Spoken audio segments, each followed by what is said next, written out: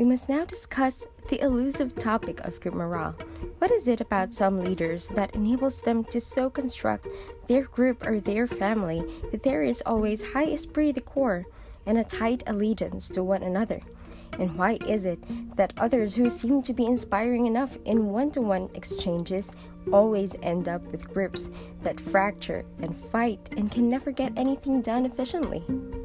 The leader who can learn the laws of group morale becomes a highly valuable commodity, for not only does good esprit de corps enable people to get the job done in half the time, it also draws in new people.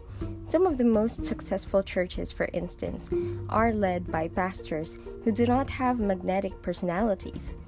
Their success is due rather to the skill with which they build an enthusiastic, cohesive congregation.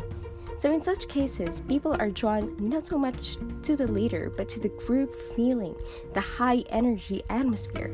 Good leaders set out to do far more than build allegiance to themselves, which is important, of course, but it is not enough. It is also necessary to build into the organization an allegiance to each other. Rule number 1 and 10 for bringing out the best in people is place a premium on collaboration.